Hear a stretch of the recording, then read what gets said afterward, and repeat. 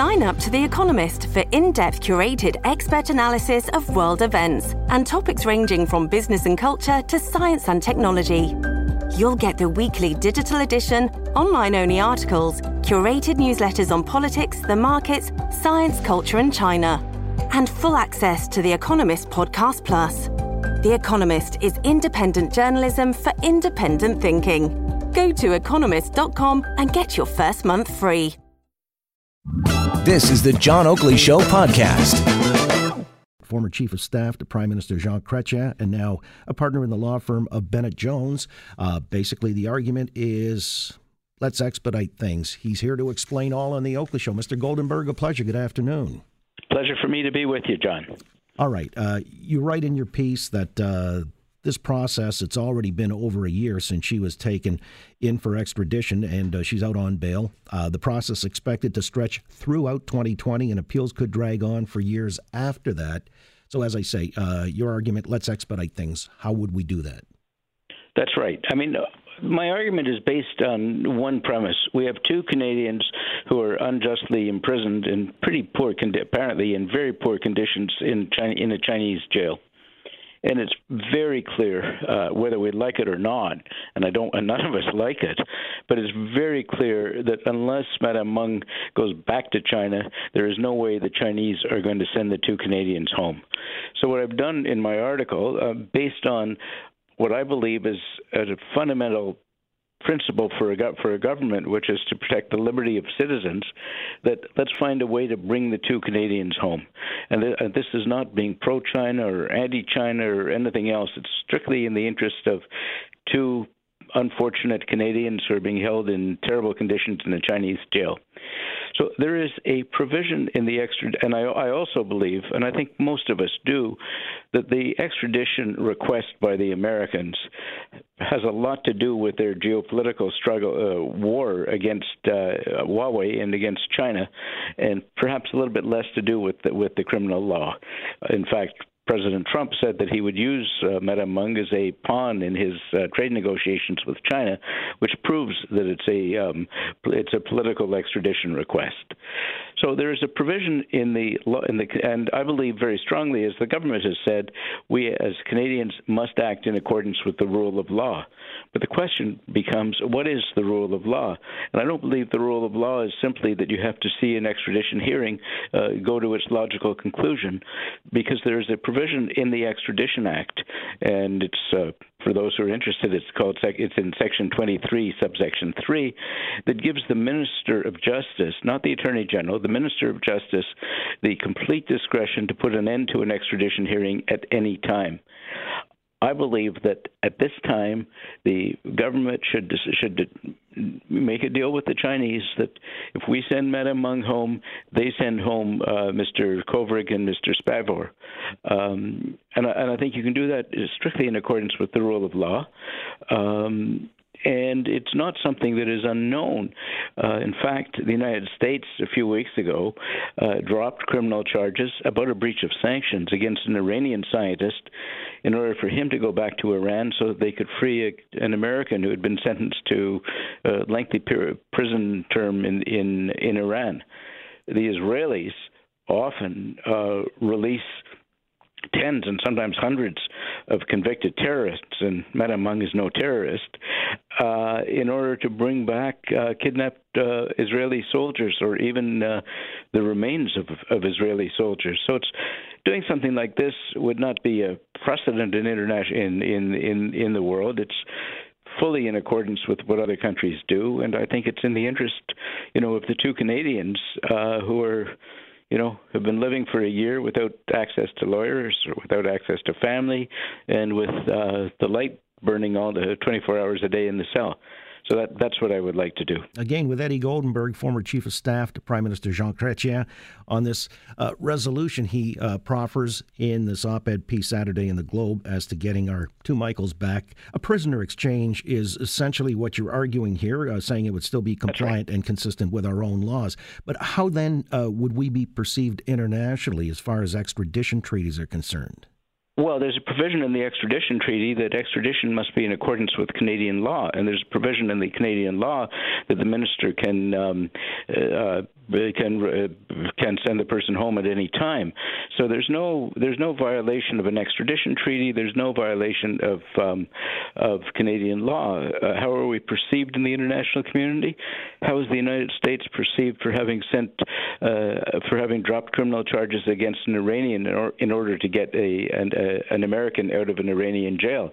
How is Israel perceived for giving up convicted terrorists in order to bring Israeli citizens back home from terrible conditions who've been captured by the Palestinians?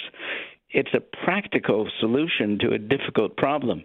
There's no doubt we could so-called stand for principle and say that, we won't be bullied, we won't be blackmailed and all of that. But, it's a lot easier for us to say that when we're sitting at home in Toronto or in Ottawa or in Montreal than when you're sitting in a jail cell in Beijing. Yeah, you do argue that, just getting them home and then we'll deal with the fallout afterwards. So how we proceed on the China file is something that we'll get to that bridge when we do. Do you think that Donald Trump might have been purposeful and even wily in putting us into this position? I mean, he had a trade arrangement that he was trying to cobble together there with the Chinese, of which I guess part one is going to be signed either today or tomorrow or somewhere? Last week. Last week, okay. So does that then lessen the importance, I guess, in the equation of Meng Wanzhou? I don't think that anybody could ever suggest that Donald Trump has a long-term strategy on anything. It's what he thinks at 3 o'clock in the morning when he writes a tweet. But one thing I know for sure, because I know some people have criticized my article, they say, well, my God, what are the Americans going to say? The Americans are going to be furious. I was involved 16 years ago, maybe almost 17 now, with Prime Minister Chrétien's decision to say that Canada would not participate in the war in Iraq. We were told that this would infuriate the Americans. They would retaliate. There would be all sorts of measures taken against Canada. We decided to act in what we thought was the Canadian interest, and guess what? The Americans didn't do anything at all. I'm not sure that President Trump, first of all, President Trump, if we were to do what I suggest, it's exactly what Trump would do if he were in a similar situation, and it probably gets a monkey off his back because for further trade negotiations, their second round of negotiations with China will be demanding the dropping of the case against Madame Meng. This gives, if she's back home, there's one last demand from China in a negotiation. So it might actually be in the interest of the United States for her to be sent home. But we're an independent country. We have to act, Trump talks about America first. I talk about Canada first. And the role of a Canadian government is to do whatever it possibly can do to achieve the liberty of its citizens. And that's the objective of what I wrote on Saturday in the Globe and Mail. Yeah, Eddie, furthermore to that, you do say that Beijing is not really impressed with our application of international law and covenants. They see it in a different light, this whole retaining Meng Wanzhou. Right. I mean, and I'm not saying that I agree with them, but there is no doubt that the Chinese believe that we're effectively holding her as a hostage for Trump, and that this has nothing to do with criminal law and has everything to do with the American what I actually call a Cold War, economic war against China. So the Chinese don't believe this is a criminal matter. They believe it is something that Trump has imposed on Canada, and we're really stuck between a rock and a hard place. And I think in those circumstances, the best thing to do is to act in your own country's interest and the interest of your citizens. Yeah, you talk about the hard choices needing to be made. There's no easy out here or solution, but you do cite your former boss, the Prime Minister Jean Chrétien. When you're painted into a corner, what was the expression? He said, when you're painted into the corner, the way out is to walk on the paint. And I think he is pretty practical. He is a pretty practical guy.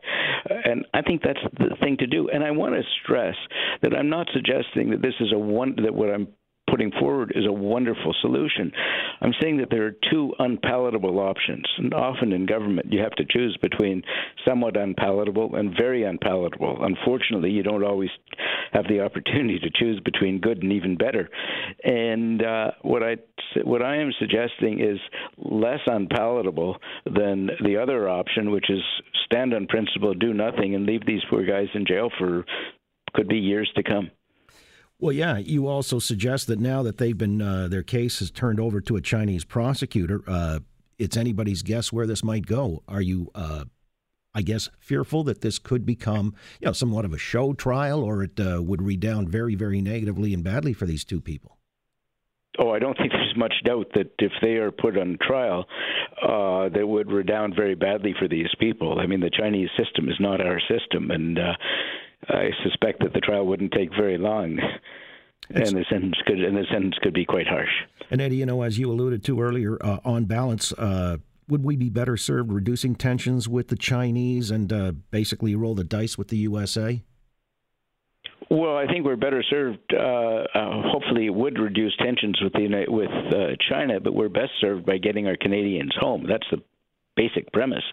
In terms of rolling the dice with the United States, frankly, when the United States declared that Canada was a national security risk and put on tariffs on steel and aluminum, it made no sense. I think we have to act in our own interest, and we'll see what the United States does. President Trump is not very popular in Canada, so I think if he were to act, I think Canadians would probably rise up against him. Well, yeah, and then the fallout from that stateside, or as to how it might impact us and the Trudeau government. But waiting this out. I actually don't think that we have a tendency as Canadians to think that we're taken more seriously in the United States than the United States is taken in Canada. And we have a tendency, in my view, sometimes to negotiate against ourselves. We have an idea and say, oh, my God, the Americans couldn't do that, so what should we do? So we'll do a little bit less. Oh, it still wouldn't be good enough for the Americans. Then it still wouldn't be good enough for the Americans. And eventually you put a very seriously compromised position on the table, and they don't even know that you had a position in the first place. And that's unfortunately been true too often in Canada. I've seen that over the years. So I think that, you do what's in your own interest. As I said, if we had been really worried about what the American reaction would have been in 2003, we would have gone to war in Iraq. And thankfully, we didn't do that. And the American reaction wasn't, as Prime Minister Chrétien said at the time, he said they don't buy our products because they like the smile on our face. They buy our products because they need them. So waiting this out, certainly not an option. Eddie Goldenberg, interesting read for sure in Saturday's Globe and Mail. Again, bring our guys home and turn over Meng Wanzhou. Appreciate your weighing in and explaining it in your own words this afternoon. Thank you very much, John. I very much am happy to have done that. Thank you. Eddie Goldenberg, former Chief of Staff to Prime Minister Jean Chrétien, now a partner in the law firm Bennett Jones. Thanks for listening to the John Oakley Show podcast. Be sure to rate, review, and subscribe for free at Apple Podcasts, Google Podcasts, and anywhere else you get your on-demand audio.